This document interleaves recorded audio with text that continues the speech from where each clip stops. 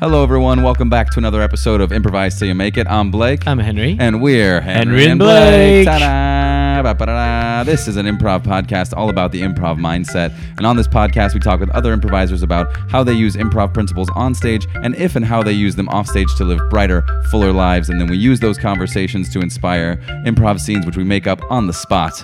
And today we are joined by some very cool guys who are, this is our second international podcast. True. We're joined by a group of gentlemen on the other side of the Atlantic. Everybody, let's give a big round of applause to Dad's Cologne. Yay! Welcome, guys. Welcome. All right. Dad's Cologne, an improv team based in Richmond, Virginia, if I'm not mistaken. Right. That's correct.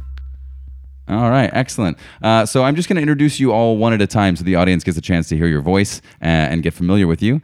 So we'll start with just the what is the order that you have it listed on your Instagram page. So we're joined by Anthony Brazo. Yeah, good job. Oh, did I say it right? Yeah, absolutely. Everyone here fucks it up all the time. I still don't know it. All right, let's see if you fucks up mine. We all have names that are like, you can fuck them all up, so this is going to be a big test. Oh, great. All right. And let's see. Next up, we got Peter Michael Cloutier. That was right. Yeah. Yep. Good enough? Yeah. That was all good enough. right. Great. And the great last one, I didn't get pronunciation. the last name because it's not on your Instagram. Jonathan, known as John. Perfect. Good enough for me. You didn't fuck up Jonathan. Good job. Sorry. Okay, so there's Jonathan. Pete, I don't think I heard you talk. Can you say hello so the audience knows your voice? Hello, audience. This is Pete Cloutier. Yeah, Cloutier. Okay, I got it pretty good.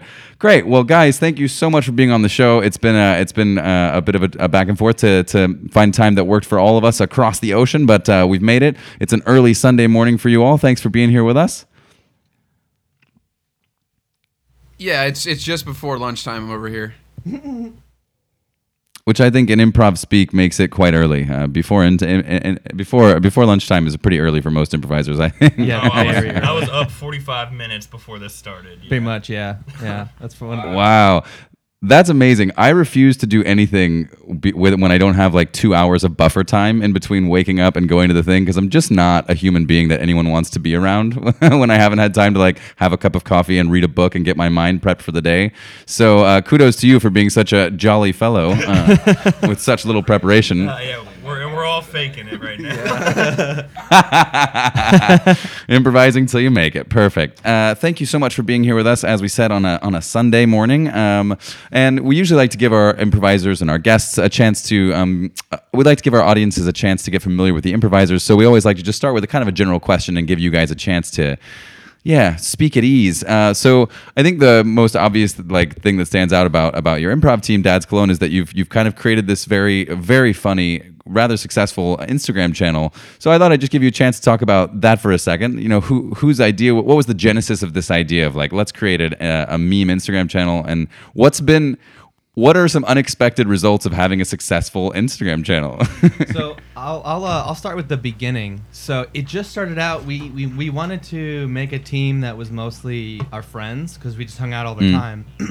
And just one day, I sent one of the memes we would do. I just sent one to the group chat, and it was so funny that we all kind of just started making our own. And then at the time around our theater, it was big for making Instagram accounts for your house team that you just cast. So we made one and started just to post about us. And then we just started to really post a lot more memes, and it just kind of steamrolled from there. Yeah, it didn't start as a meme page. It just started as our team's page, team meme. And then eventually we just turned it into memes, and the reception we got was absurd with how many people just started following us. And Yeah. I mean, one of the most unexpected things is we're doing a podcast with someone across the sea.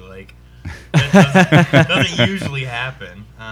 We've been to multiple festivals where we got recognized just based on our meme page. Mm-hmm. Oh my God, that's amazing. People are like, oh my God, guys, it's Dad. Look, it's Dad's Cologne over there. Yeah, it's very strange. Someone Nice. coming up, they're like, I'm not trying to be weird, but I'm a big fan of your guys' Instagram page. I'm like, oh, Out of fame. Don't lie. How excellent does that feel to have strangers walk up to me like, I love your Instagram? very validating. Very validating. It one time it felt a little weird because a couple people came. It was only weird because it was unexpected. I've never had a feeling where like more than 3 people came up and were all talking to us about it. And I was just so surprised. I was like, oh my god, Yeah. I don't even know what to say right now. This is so cool. Yeah, we were at this festival and we were in a circle of people, pretty drunk. And then this guy comes and like brings 5 friends up that are all like obsessed with our page, and it was like very awkward because we were just like getting ready for a set, and then all these people were just talking to us like we look at your page before we go on stage every time, and it's just like, okay, cool. Wow. Rock stars. We've got a little altar in the green room. Yeah, no big deal. We sacrifice lambs on the altar of Dad's Cologne before every show. Can we have a little bit of your saliva? No, but Okay. it's really nice. It's really sweet. It's cool because we love doing it, and so when other people love it, it makes it more fun to do because we do love that people are looking at them, and if it's a big deal or they share them with their friends, like it's really cool to put something out people like. Yeah, definitely.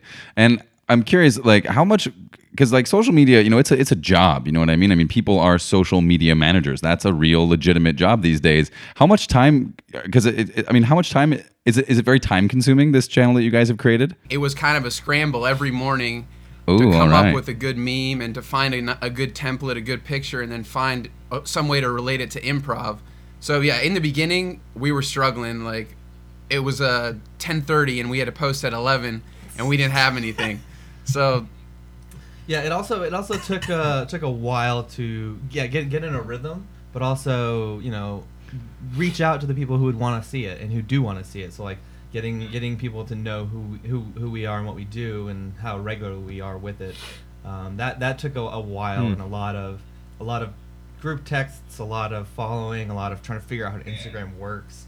But it has been very beneficial to like understand that side of the world. Like, to what end are you doing this? I mean, obviously you love improv. You guys have a team, and we'll get into the improv side of things as well. But I'm so intrigued by like this Instagram channel that you guys have because it's so unusual, I think, for an improv team to have sort of this other outlet. And I'm wondering, like, what's the end game for you guys, or what is your strategy behind it? Fame and glory. Obviously. I don't know. Like I try to live life without expectations in general. It's just very fun for us to do. And if we weren't friends, Right. we wouldn't be doing this. So yeah, you guys see the end of it where it's like the memes being posted, but it's like we have a group chat that we're talking in all day, every day. And so it's like what we're talking about in there is not usually all encompassing of our page or our team. We're all just like bullshitting around and joking. It's like, oh shit, it's 11 o'clock. Which one do we post? We posted, and then like it kind of like stops being business after that. So it's just us just like joking around mostly. So I mean, I didn't see it even getting this popular, so I have no expectations for where we're going.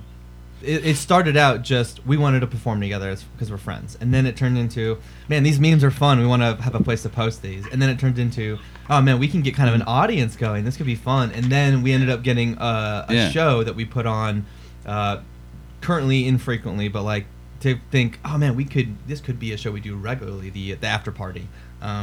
We could do this more often, and then we could travel with it. Like building to this unforeseen place of discovery has been the most rewarding part of this. Well, and there's definitely so much room to grow. I mean, we just spoke with Josh Simpson and Jake Jabor last week, who run. Are you guys familiar with the Meet Improv, the podcast?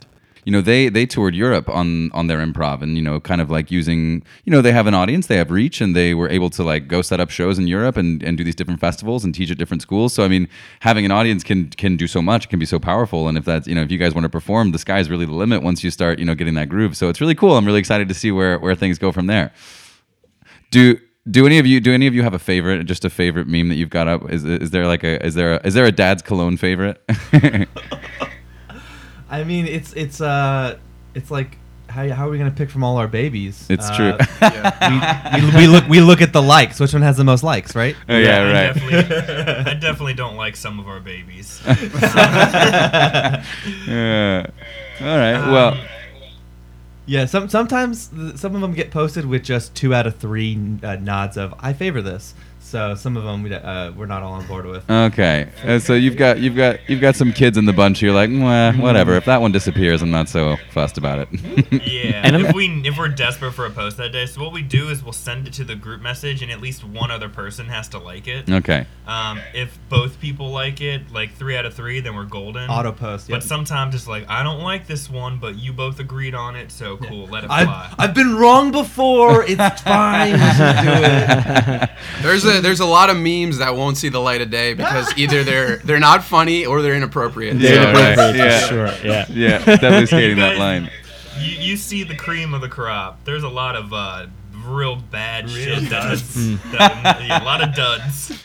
I'm glad to hear that because I think it's so important, in art and creativity to be like, you get the finished product, but before the finished product, there's a lot that winds up on the cutting room floor of films and Instagram channels, apparently. So, How would you guys create the memes? Like, how did you guys become like meme creators expert? Is there some research happening in the background? Do you have like researchers that you pay to like dig photos, and how does that work? I wish. That'd be a lot easier. Well, like, if we're like desperate for stuff, I'll just go on Google image search and just like look up random photos and try to find an application for it, something relevant to use. Or if we have like an idea already, or even Pete will just send like the stupidest fucking pictures into our group message. And we'll try to make memes out of the pictures that he sent in there. I think we have a shared folder of like 400 templates, and most of them are just random pictures. It seems. so you guys are masters of reverse engineering. It sounds like. Yeah, Yeah. exactly. Right. And there's a lot of good content on Reddit in terms of if you're a meme maker. There's channels or subreddits dedicated to helping others learn how to create memes. The biggest software that we use is Evernote. So once shout we out find Evernote. an image, we put it in Evernote, and then we kind of add The text on top. the text. Nice. I remember having watched a documentary on the French German channel called Arte here. The documentary was picking memes as like it is a scientific research topic because memes behave like viruses. Like they will replicate and they will have variation of it, and you will try to kill them, but they will kind of like pop up at another unexpected places, and they have like a very similar pattern as their development as as a disease. It's a weird thing. Oh yeah, Dad's Cologne's definitely a proponent of continuing the virus for sure. You heard it here. Blake and Henry said Dad's Cologne is a virus. Yeah, that's the grab clip. We cut to the Center for Disease Control. We find ourselves in a laboratory. There are several scientists standing around a table. Everything is white. It's clinical, and one of the scientists is looking down at a piece of paper, shaking his head. Gentlemen, the facts are incontrovertible. Patient Zero is an Instagram channel about memes. No way. I didn't mean to follow them. I thought it was funny. It was hilarious. I didn't know it would cause this much trouble. Doctors, how can you be so silly? We've done the research. We had a documentary on RT about it. You knew that this was dangerous. You knew the risks. Once I saw the meme, all the research went out the window. I was just laughing so hard I had to share it to my friends and family. I sent it to everyone. And once I was infected, I had to create my own. I had to, doctor. Oh, well, this is what I see. I see that this is why you've got this big blank space on your forehead and you're carrying around a permanent marker. Am I supposed to make you a meme now? What's going on here? Would that be funny? Would people like that? I would share that. Oh, would you share that? Would you share that with everyone? People like that? Of course I would Do it. share that. We would all share it. That's exactly the problem, gentlemen, don't you see? Now, unfortunately for you, if we're going to control this thing, none of you can ever leave this room again. But will I have internet access? I'm afraid not. I've taken away your internet access. I have low data. You will be able to make all the memes you like, but you'll be unable to share them with the world. Then what's the point? Why would I do that? Why? Well, isn't there something to be said about making yourselves laugh and finding enjoyment just among yourselves? No! Why create art if you can't share it with the world? I'm an artist. Well, you won't receive notoriety for your memes, but the world will know you all in history books as the spreaders of a disease that brought down mankind, potentially. Okay, I'm cool. that doesn't Come sound on. that Yeah. bad. Yeah. Doctors, have you heard the news? Let me plug the news. Ladies and gentlemen, breaking news. Across the world, in Asia and Europe, people are dying laughing from verses called memes. We're just making them go nuts all around the places. We are losing half of the world population as we speak. Breaking news coming back soon. My God. Dr. Thomas, what are you doing? Is that a phone? No. Are you? How did Are you you get that in posting here? memes I right now? confiscated all of that. Dr. Thomas, put down that phone. My God, half of China is gone. Do it, It's sent. It's sent. No! Oh No. How many likes did it get? Turn the news back on. It's going viral. Ah! This just in, a new meme coming from the Center for Disease Control has spread across Europe. France is now gone. All of them died in a fit of laughter. And no, it seems to be spreading quickly to Italy. We can't stop this virus. We're signing off for the night. That was Channel 8 News. Good luck, good night, and God save us all. Doctors, we need to barricade ourselves. We need to protect ourselves. I think they're gonna come for us soon. They're gonna come for us. Don't you understand? We're in the room with patients 0. All 3 of them right here. You bastards. Your selfishness, your selfish need for likes has brought down mankind. What do you have to say for yourselves? Like and subscribe. and scene.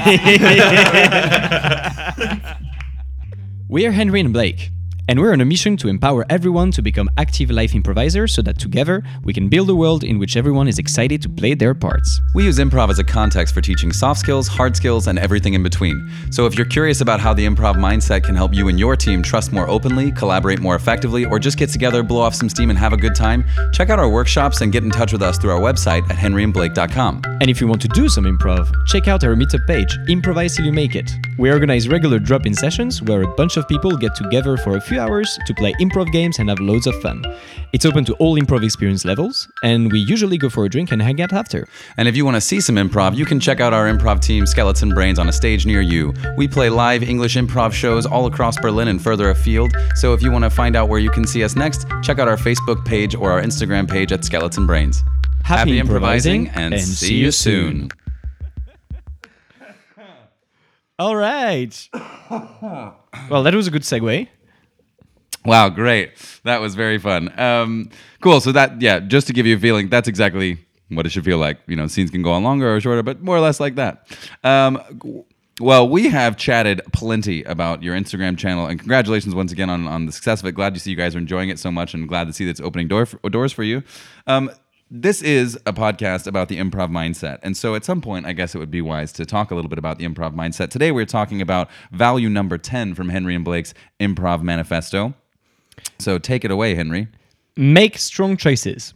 Be bold, daring, and creative in your decision making. Have faith in your ideas and commit fully to them. Go all in, then adjust as needed. All right. Make strong choices. Value number 10 from Henry and Blake's Improv Manifesto. Gentlemen, I would just like to start with a pretty general question. How does this idea of making strong choices, you hear it all the time in coaching, you hear it all the time in, you read it all the time in books and things like this. How does making strong choices work on an improv stage, and what makes it so important? Well, I feel like I'm on a team called Gossip Badge. We do a mono scene. And one of the big things that I've found is super helpful is when everyone has an established character, and then you're free for everyone else to start making big choices, because it gives everyone a place to follow. It gives you a new direction to go until another big choice is made. So I feel like making a big choice and leading sometimes is the best support move that you can make, because it gives everyone something to do. And when you say, yeah, maybe let's clarify even further. What is a strong choice versus a weak choice, for example? Just changing the flow, making a decision about what's going to happen that everyone is going to be reacting to that is different than what everyone is currently reacting to. I would even piggyback on there and say it's not even about choices sometimes, because you can just be completely supportive and that be a bold choice in itself. Say like someone goes out there with a really crazy idea, and you just go out to be a support character. You don't technically have like an idea that you're bringing to the stage, but your support is monumental to them thriving. Because if you're unsure on stage, the audience is going to be unsure as well. They're looking to you to suspend disbelief. So I think just going out there with confidence and not questioning yourself is one of my main goals. Yeah, and I think really making a big choice means having emotion within your character, having a feeling towards your scene partner, having a feeling towards the environment y'all are interacting in, and then that will lead to good improv. That'll lead to good life decisions ultimately. Looking into how you feel and kind of discovering that about yourself, then you can kind of make a decision based off that.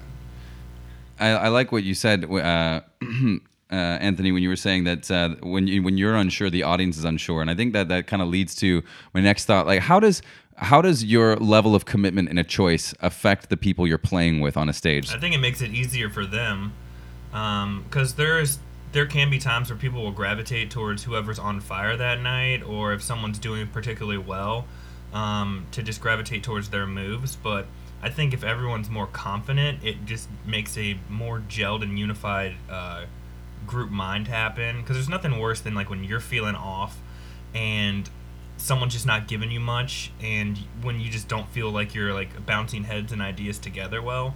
But if everyone comes out with that just like unabashed confidence, like no matter what you do is not wrong kind of thing, I feel like everyone can play with that a lot easier, and that gains the support of your teammates.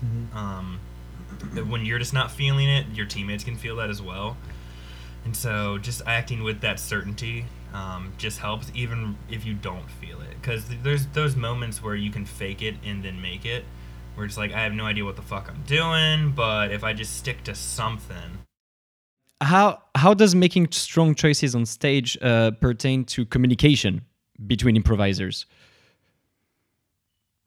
Well, I feel like if you're playing with people that you're comfortable with, then if you make a big choice, they're gonna know kind of how you're thinking. They're gonna get an idea of when they make choices like this, or when they play like this, I can kind of predict where they're gonna go with it. So I feel like if you are leaning into it, if you are playing confidently in making these bigger choices, people kind of know what to expect, and it makes it much easier to play within that. Because there are times where with people who I play with all the time, they'll make a choice and I'll know exactly what they want. Right, but if they didn't lean into that giant choice, like really, really lean in, I wouldn't be able to support that because it wouldn't make sense. The audience would be unsure, they would be unsure, everyone would be unsure.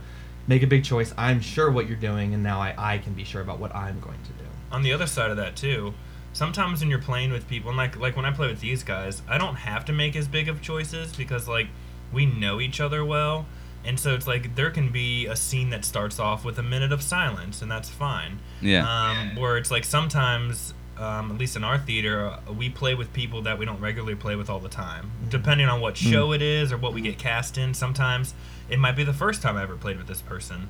So I think when you're playing with strangers, that's when the bold and big choices matter most, in my opinion, because you're not comfortable, or you don't know this person's moves or how their brain works really. So when they really lay it on the table, like, that's my idea, here's my thing, it really helps for you to like piggyback and jump off that. Where it's like when it's someone I've been playing with for years, I kind of know the inner workings of their minds and their moves, so they can give me less, which can turn into more just based on how I know they are as performers. It gives you a chance to really build together, and when you're playing with someone you don't know, you have to use bigger blocks. But when you're playing with someone you know very well, you can trust that you can use smaller blocks because they're not going to step on your idea what you're building. You have a chance to be quiet for a minute and do some object work and really set things up. Yeah. And I think like a big part of communication is dropping those details. That way your scene partners have something to play with as well. You're not just starting a scene with an ambiguous initiation and then they don't really know how you're feeling or the emotion that's coming behind your character. So I think really just being specific about it, and I think that lends itself to real life as well. When you're communicating with someone, you want to be specific. You don't want to just leave a conversation to be open-ended at the end. You want a conclusion. So yeah, and then the details thing's super fun because some of the best things or the best jokes or moves are these small details that are just spawned from establishing such a strong character that when your teammates pick up on those details, and then everyone can pick up on those details, and it just becomes like so much more clear of a scene that you can get down to small details. How challenging is it to learn to make strong choices and to really commit to those choices on an improv stage? I think it's not intuitive. Some people just grasp onto that, but there's those like I've noticed through teaching and through like performing with like more green players that there are those cliche beginner moves like negating a lot or getting into arguments, not knowing the person who you're in the scene with.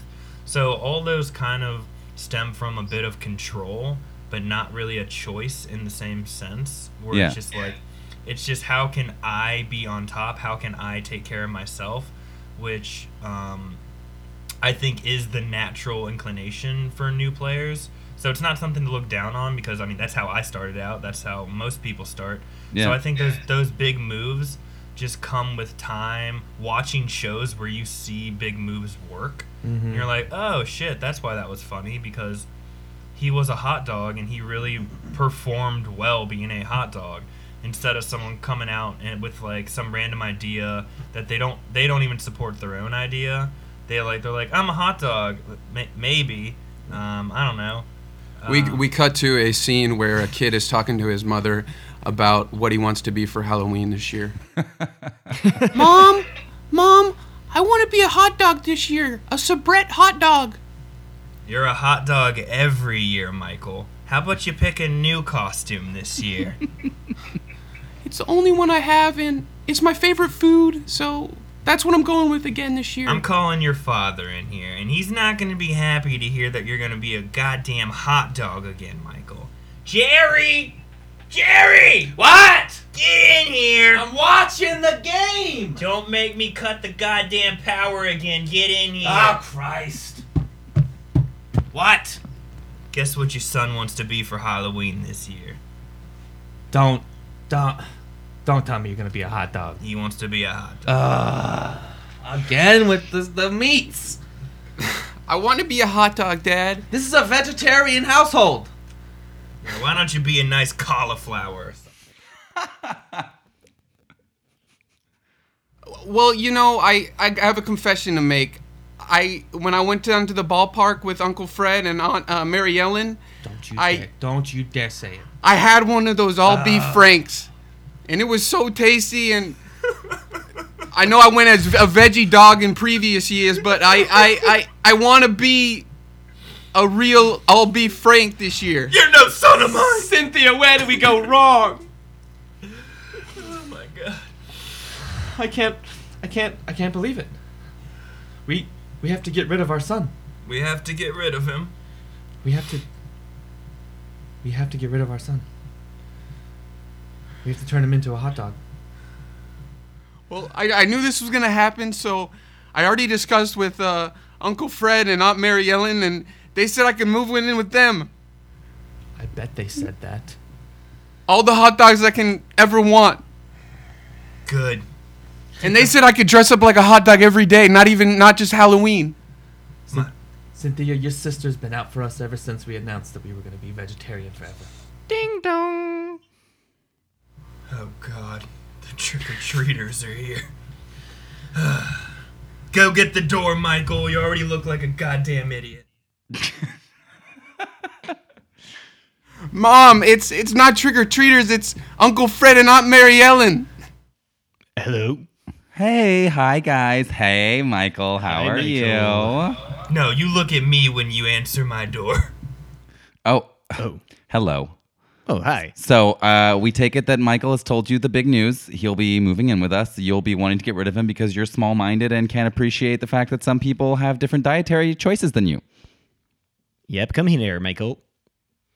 You shut your mouth. How dare you? In my house! Well, we won't be staying here very long. Did you, Michael, honey? Yeah. Can I have all my stuff packed up and Yeah. Can we go now? I don't want to be in this house any longer. Well, we certainly can, but we're going to need you to slip into that hot dog costume before we go. Now, you know Don't- that's Don't how you- this is going to work. Not under this roof. Not under this roof. Why can't you just accept your son for the meat eater that he is? It's not a crime to like meat. Not. You're right. But it makes me sick. Michael, you go slip into those buns one last time. All right, I'll be right back. Get the car running, okay? We get it. We get also ketchup and mayonnaise, Michael. Jerry, listen, Yeah. I know that we did not get off on the greatest foot, okay? But as your sister-in-law, I just feel that... I feel you're throwing your son away at a time when he most needs you. But we want to nurture... You brought a charcuterie board to our wedding. What the hell? It's all the rage in France. We're just trying to Day bring some one. culture. Day one, you were out to get me. And now you take my son away. Listen, I don't want to hear... Next thing you're going to be blaming me for your son's desire to be a hot dog, okay? I'm not to blame for your son's desire to be a hot dog. I just want to make sure that he has a loving environment in which he can be the fullest hot dog he wants to be. Cynthia, do you hear this garbage? What do you have to say? This is your blood. This is your blood. She makes some good points. What? What? Maybe. Yeah, how about guys? We all reunited. I just prepared some hot dogs, so we thought maybe you could like the peace hot dog. We thought. The maybe I'll peace try hot one. dog. What? How dare you? Slap! Whoa. I'm Okay. out of here. Yes. Michael, you do you have come an with extra us. suit? I'm back. I'm changed. I have an extra suit for you, Mom. Okay. Ridiculous. Well, Jerry, Great. you can just... You've made your bed. You can just lie in your meatless bed while the rest of us are laughing it up over in Hot Dogville. That sounds great. I have no family. Not anymore, you don't. And this is your own doing. Hot dogs. Everybody loves a hot dog, Jerry. Nobody loves a salad. And see. Perfect. Just about to call it. I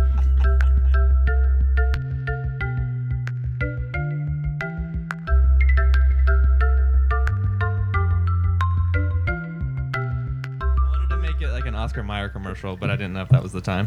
Oscar Mayer. I don't know that I don't know that I've ended a scene with just somebody crying. It's sort of artistic in a way. It's kind of beautiful. How else do you heighten something like that? I feel like I just gotta get more sad. Yeah, that's it. Meanwhile, Anthony eating a banana. Vegetarian hot dog. Oh yeah, the fruit of hot dogs. The fruit of hot dogs. The hot dog. Yeah, Hot exactly. dog of fruit. Banana. The hot dog of fruits. Go log in on Instagram for our next post where you will see the banana. Do you feel like this idea of making strong choices is applicable offstage as well? And if so, like in what way? I think so. It's so weird having been doing improv for years now. I don't really notice the change it's made in my like social life. But I remember when I first started. First, it was all I could talk about, probably to an annoying level. But You and also- everyone else who ever started taking improv. Yeah. Hey, have you guys heard of this? It's amazing. It's changing my life. But I remember when I first started, like the way I would listen to people more and like contribute to conversations based off of what people have said, not just my own ideas, was a very monumental revelation. But I think even with the bold choices thing, having that like onstage experience, it does translate over into normal social life. Where I think, at least in my stake, I am more confident in like choices I'll make or. I mean, for most people doing improv, like you don't get embarrassed that easy. So you're able to like put yourself out there in situations where some people wouldn't, just because they don't want to come off a certain way. Where it's like having this experience for years, you kind of just lose that ego in situations where you're like, I'm just gonna say something because I think it can contribute to the conversation, regardless of how I look as my own individual self. So I think those bold choices do translate. Based on just your own ability to not really give a shit how it's taken. Yeah. I think another cool aspect of that, because that was pretty much how I feel about how performing affects you when you are interacting.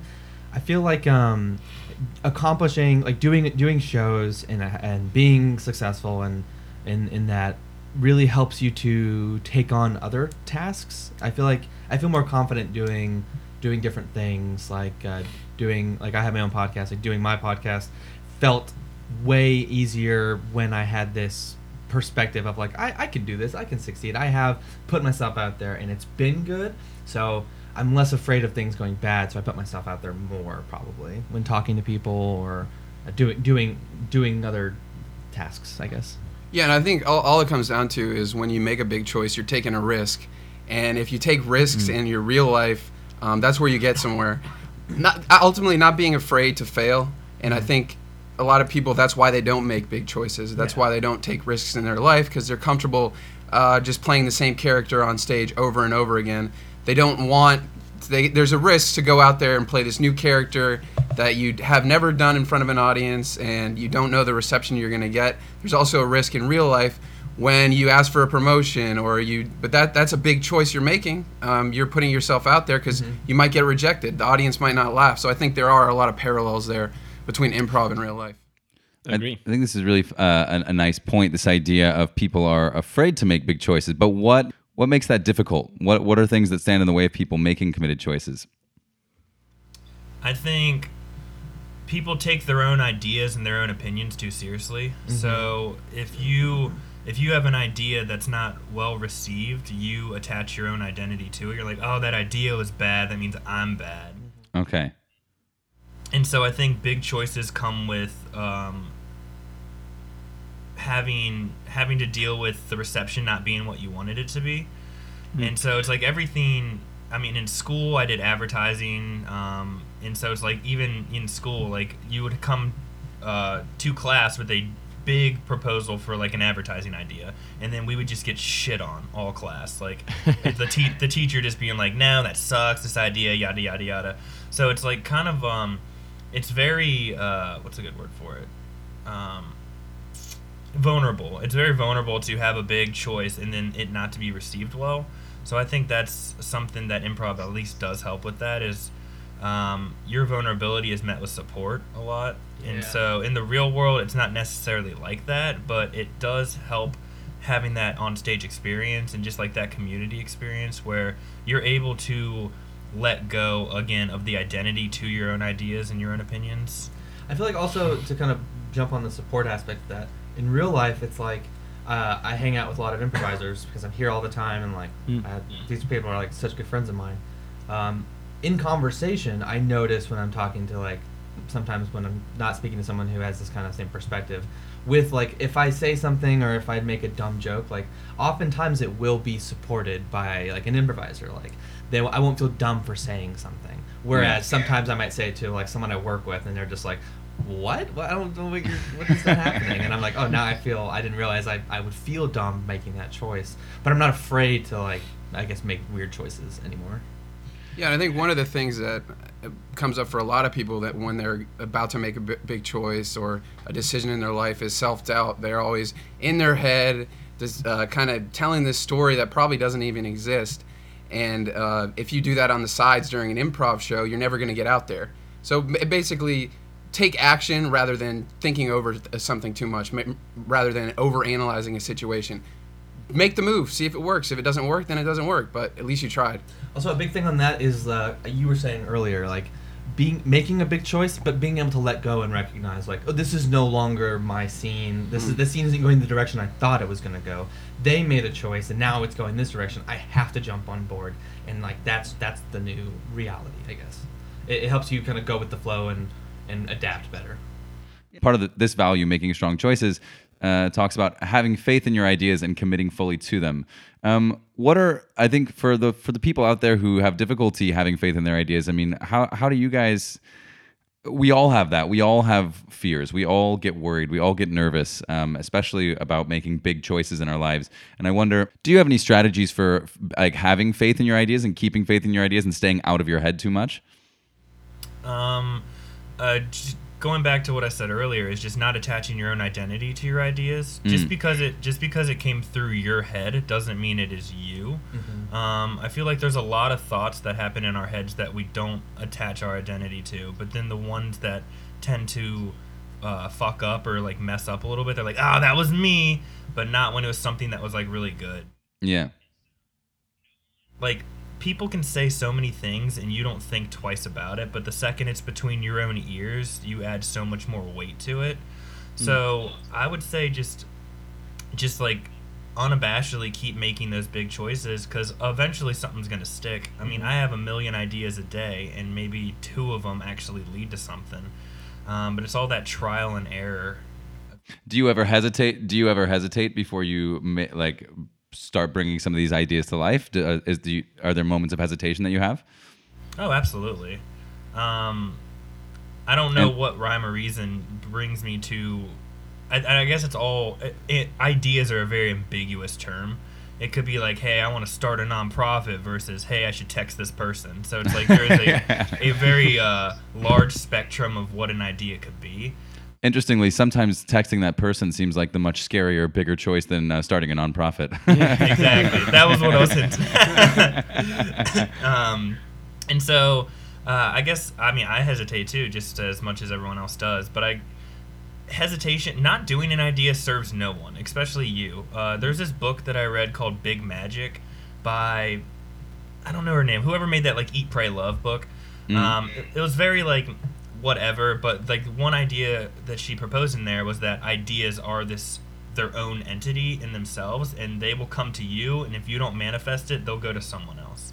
And so that's the big thing I took away from that book, is ideas are not you. They're like a floating thing that has its own life form, and they come to you as like you're a medium channeling that idea, and if you do not manifest it, it will be manifested somewhere else. So that's one thing I've liked to think about with ideas. It's like, ooh, it came to me. I got this idea. Will I make something with it, or will I not? It's like a little fairy that just lands upon your shoulder like a butterfly in the woods. Like, oh, the idea has chosen me. Wow. Exactly. Yeah, and I would say once before I started doing improv, before I started doing comedy, I feel like there was all that hesitation there. But once I've found, once I've taken action over and over again, and I've fallen on my face, I've bombed stand-up set after stand-up set, I've bombed improv set after improv set, and Yeah, Pete's not funny. yeah, I'm not funny. And once you fall on your face, once you fall on your face a lot, and that kind of becomes a new normal, it's not that bad. Like, you learn from failure, and that's the only way to get better, is to fail. So I feel like that leads itself why people don't try and don't make big choices, because they think they're gonna fail. And of course you're gonna fail, but you got to go out there and keep doing it, and then you get better and better, and still gonna fail, but the chances of you failing, the percentages of you failing, go down. I guess also I would rather fail and try than like just have a what if. Oh Like, yeah. I wonder if that Yeah. would have gone anywhere. And what about you, Jonathan? Do you have any sort of strategies for? So we've got just like seeing an idea, like stripping away your ego and not being afraid of like, oh, if the idea fails, then I fail. And then there's just the idea of like learning to get comfortable with failure. Do you have any other sort of ways in which you sort of, because I assume you as well have these moments of hesitation and doubt. How do you get through them? How do you power through that? I think for the most part, with having done a lot of different shows and like I think specifically with my podcast, it's like, why do I do this? What's the point? What's the growth for me? What am I getting out of this? Like, I like to sometimes put it in the hands of like, okay, well, if I'm going to make this big choice, if I'm going to do this, I want to at least make sure I'm enjoying it. I want to love what I'm doing. So it's like, sometimes I'll make big choices for me, just so like, this is what I need to make. So I found that reassigning it to like benefiting me has been something that has helped me feel comfortable making bigger choices, because then I can find what's fun within that and keep doing it and do more of this or do more of that, and feel comfortable trying new things. Like, maybe this will be for me. Maybe I'll find fun in this. Yeah. And if I don't, then I don't do it again. But if I do, I'm like, oh, cool, I can do that anytime I want now, and it'll be fun. Yeah. I'd love to hear a story or an anecdote from your own life of a time where you had to make a big choice, and the outcome, whether it was good or bad, doesn't matter. I'm just curious. I'd love to just hear your own experience and like going out in the world and making strong, big choices. I mean, I'm sure we could all find some sort of story about how we like took a big choice starting improv. I believe for all of us, just generally while they think is like it all happened out of the blue. It just kind of started. We took a class and then immediately we were hooked. And I mean that's there's no bigger choice than committing to 8 weeks of classes and then a show, and then wanting to do more of it. I think that was like a huge choice doing that for sure. We cut to. Sorry, I'm laughing at my own idea. We cut to a military strategy room. The president is surrounded by his top generals, and they're all asking him for his advice on some certain matters. Mr. President, now we need you to make a decision here.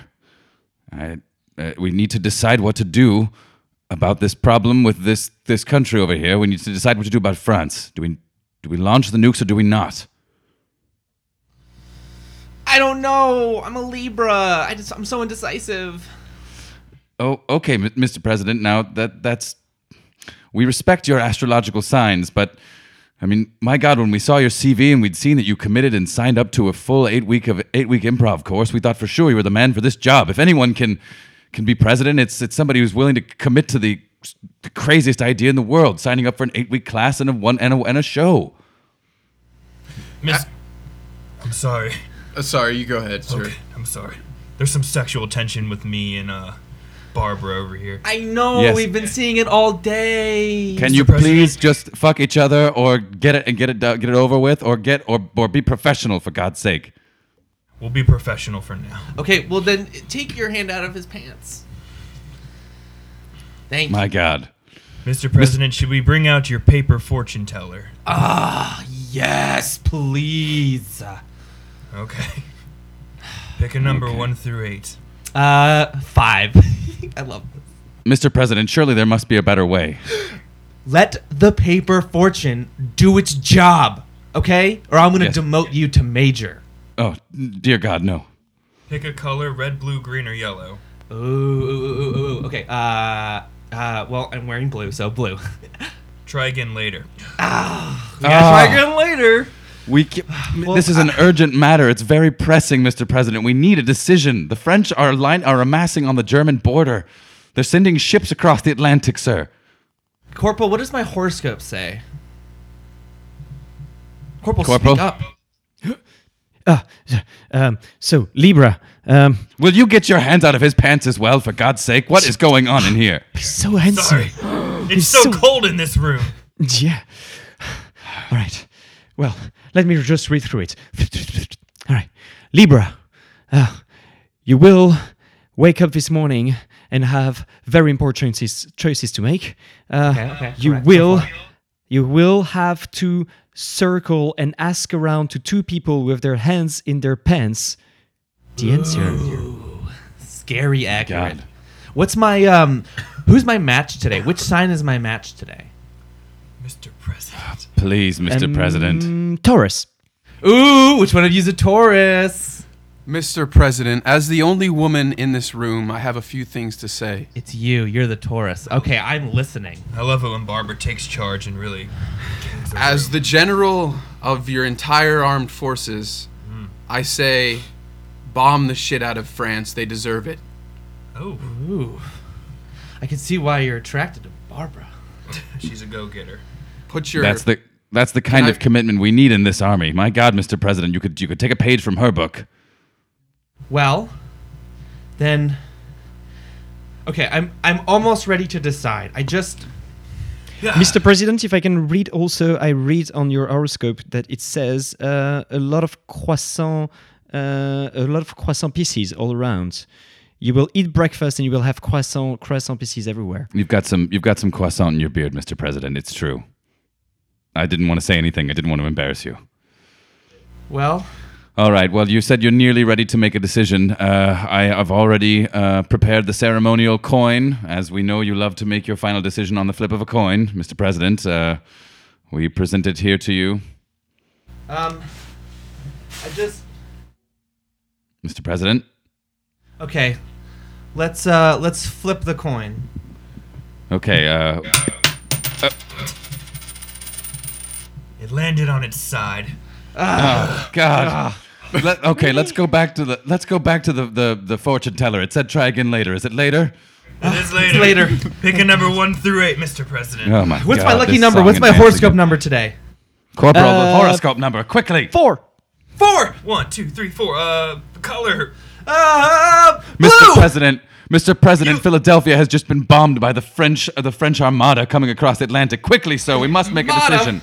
He picked blue, which is the same as last time. Try again later. No, oh, Mr. President, C. blue. It's always the same. And C.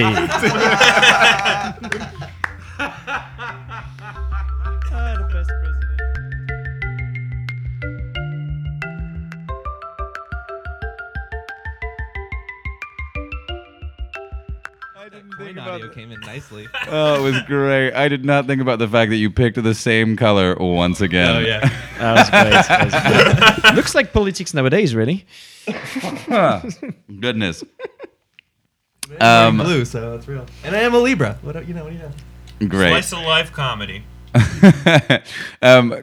Quickly, unless anyone kind of thought of a situation in which they made a big choice that mattered. I'm curious as well. You know, we talked about how does making a committed choice on an improv stage affect you and affect the people around you.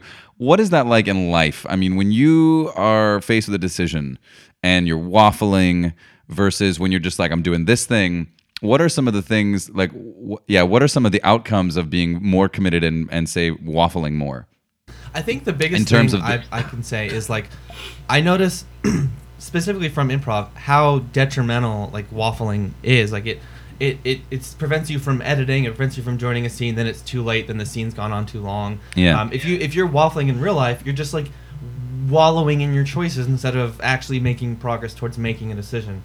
Just make a decision. I don't know. It's easy to say, but like when I'm faced with indecisiveness, I'm typically very indecisive. So I try to when I notice I'm waffling, I'm like, okay, let's just be decisive. Let's figure out a way to get through this quickly so I can proceed with the show or my life, I guess.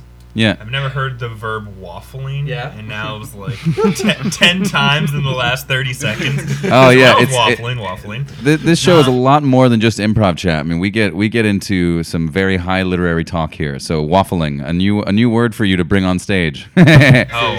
It's a third reference of breakfast so far. Yeah, sorry, I got totally caught off guard by that.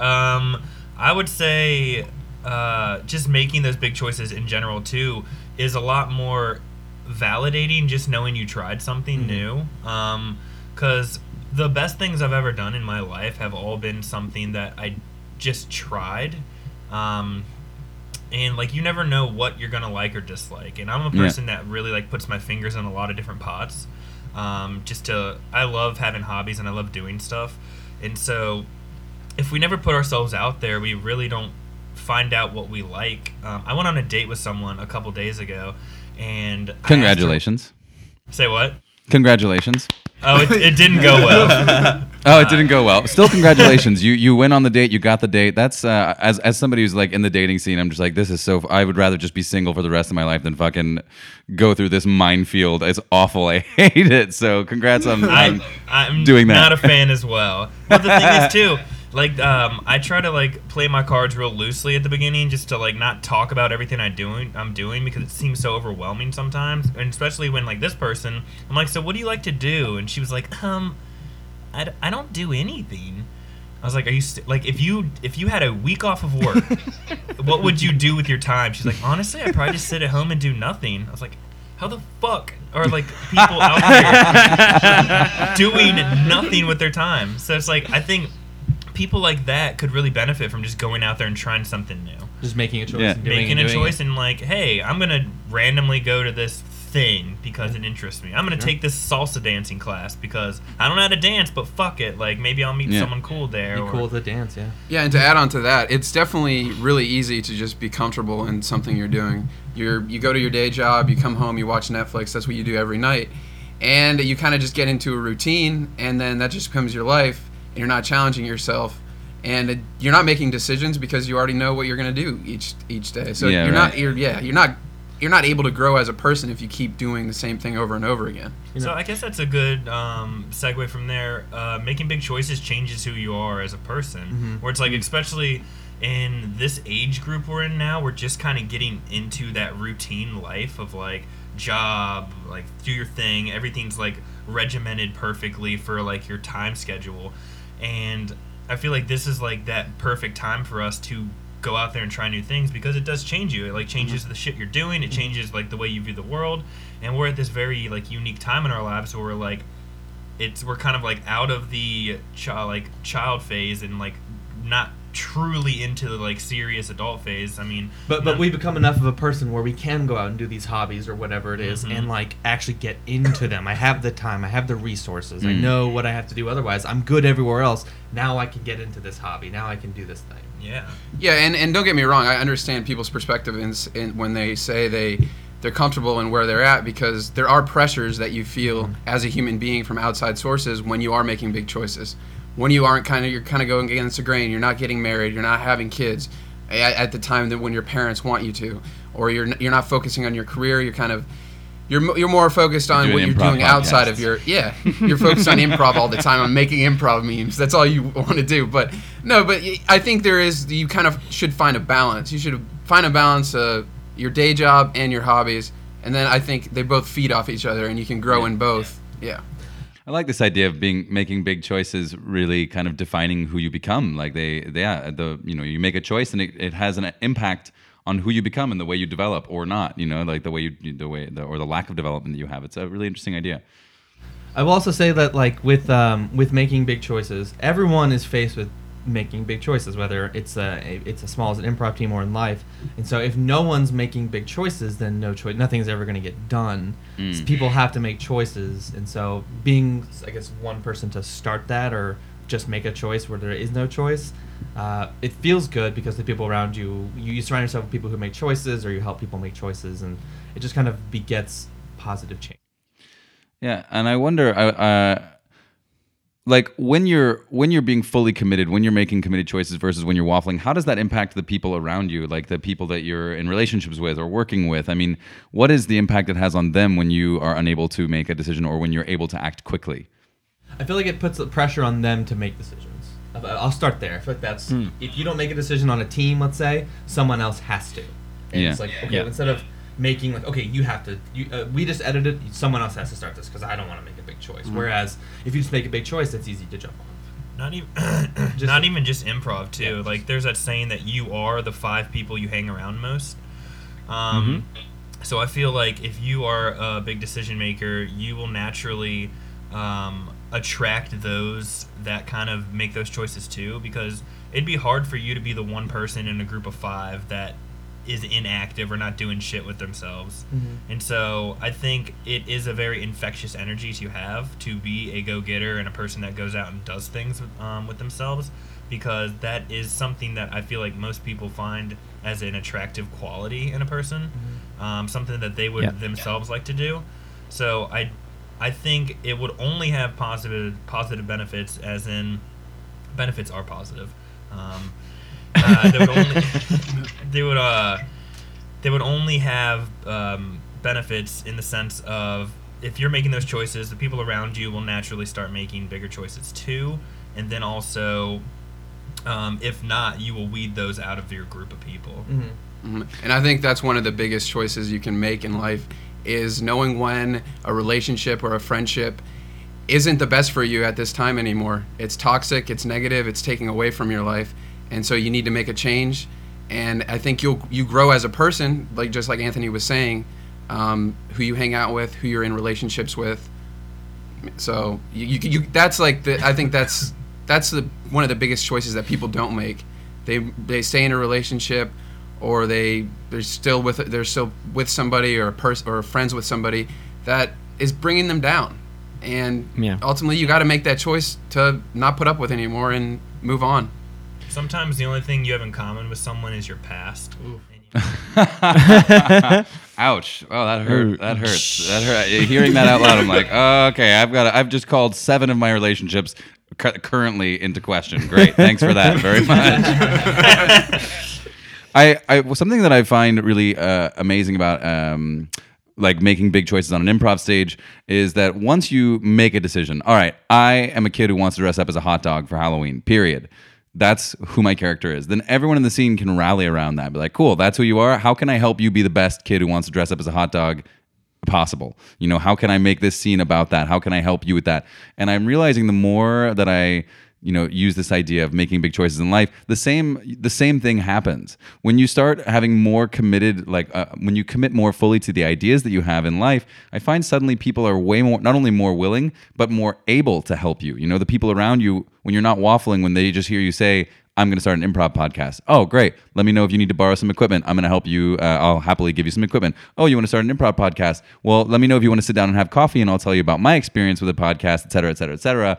Like, once I start, like, the power of making a committed choice, as you said, when you're not deciding, then people have to decide for you. So you're putting the work on them. And when you do start making committed choices, then people are suddenly able to help you. People are happy to be like, cool, that's what you're doing. Oh, I know how to help you with that decision. I know how to help you with that committed idea. And it's kind of like the five people you hang around with. You're gonna surround yourself with people who, the way I guess I've gone about it is people who do things like this. The community we're in with improv is like, you kind of have to put in a good amount of work on your own. So we're constantly around people who make big choices, people who are go-getter, people who have hobbies and do these things and are busy. So it is beneficial to be around people like that all the time and grow and bounce off of that. Because I mean, it's not always easy to make big choices, but when you surround yourself with people who do, you become someone who naturally just makes bigger choices. And I think that's also a benefit and a bias to being in this community, because I would argue a lot. You mean the improv community specifically? Yeah, the improv community specifically. Okay. Because I would say a lot of people just tend to be followers. And so a lot of people in this community are not followers. They're like trailblazers and like you said, make a podcast. Or like, I mean, everyone and their mother in this theater wants to make their own show.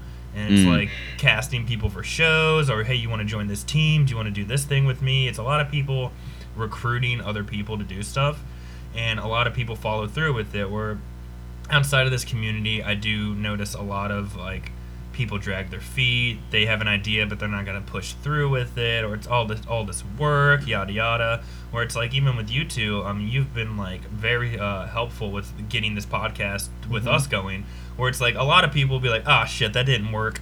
Fuck it, we'll find someone else. Ciao, have a good day. Not only through weeks of scheduling, but like a good 30 minutes of trying to get it to where we could do it. With the technical difficulties. It's true that being in an improv community, it's amazing how humbling it is. Everyone you know, and like, it's the same here in Berlin. The improv community here, everyone is doing 10 shows, 10 podcasts. They all are like freelancers and entrepreneurs. They're constantly coming up with new ideas, new formats. It's hard not to compare yourself, but I think the which can be a bit of a downside. But the plus side is just as you said. Yeah, it is really inspiring. I mean, this podcast was sort of inspired by a friend of ours who has her own improv podcast, et cetera. Like, it does create that upward spiral, and I really love that. Julia Joubert, if you listen. Yes, I'm referring to Julia Joubert of What's the Matter fame. But yeah. Yeah, the same way that it's easy for people to play with you when you make strong choices, and if it's the same for the people around you, like suddenly, it's just a leveraged power thing, right? It's just like if everyone is clear in their intentions, suddenly it just blows some, multiplayer. Yeah, and I think the most interesting people to talk to are the people who are passionate about something. And I think the most interesting people to watch on stage are the characters that are passionate about an idea, passionate about a perspective, passionate through their emotions. They're just heightening their emotions. So I think, it all leads itself to being passionate about something, kind of being creative, trying to make something, instead of kind of being happy with the status quo and being comfortable where you are. Yeah, well, guys, I hate to wrap this up. I'm enjoying this so thoroughly, but I know that, Anthony, you have to leave. So in 5 minutes. Let me see if there was... Cool. So what we usually like to do is we love to just play like a short improv game just to kind of wrap things up. So we tried this last week with Jake and Josh, and it did not work at all. So I would like to try it this week because we had unlike with us when we were recording this podcast with Jake and Josh in LA, we had no technical issues until the very, very, very, very end. And then right when we were wrapping the show up, we tried to play this game, but we didn't really. It got to the place where we could see and hear them, and they could see us, but no, we could see them, but we couldn't hear them. Yeah. And they could see us and hear us. We were like, you guys just play the game, which we kind of half explained, and what came out of it is not exactly how the game is supposed to work. It's still really funny, but I thought we'd give the game another try this time around. So we'd like to play a game called Jeopardy. You guys are familiar with the game show Jeopardy. In essence, the game works like this. Someone's going to give an answer, and that can be a word, a date, it can be a person, it can be a color, it can be anything you want. And somebody else then has to give a question that would be the question which has that thing as the answer. So I was thinking maybe we could actually play this in a game show style because we have so many people here. Let's see if that works. I'll start by giving an answer. Do you want to do just 1 and 1, or do you want to do like Jeopardy and have 3 people do the questions?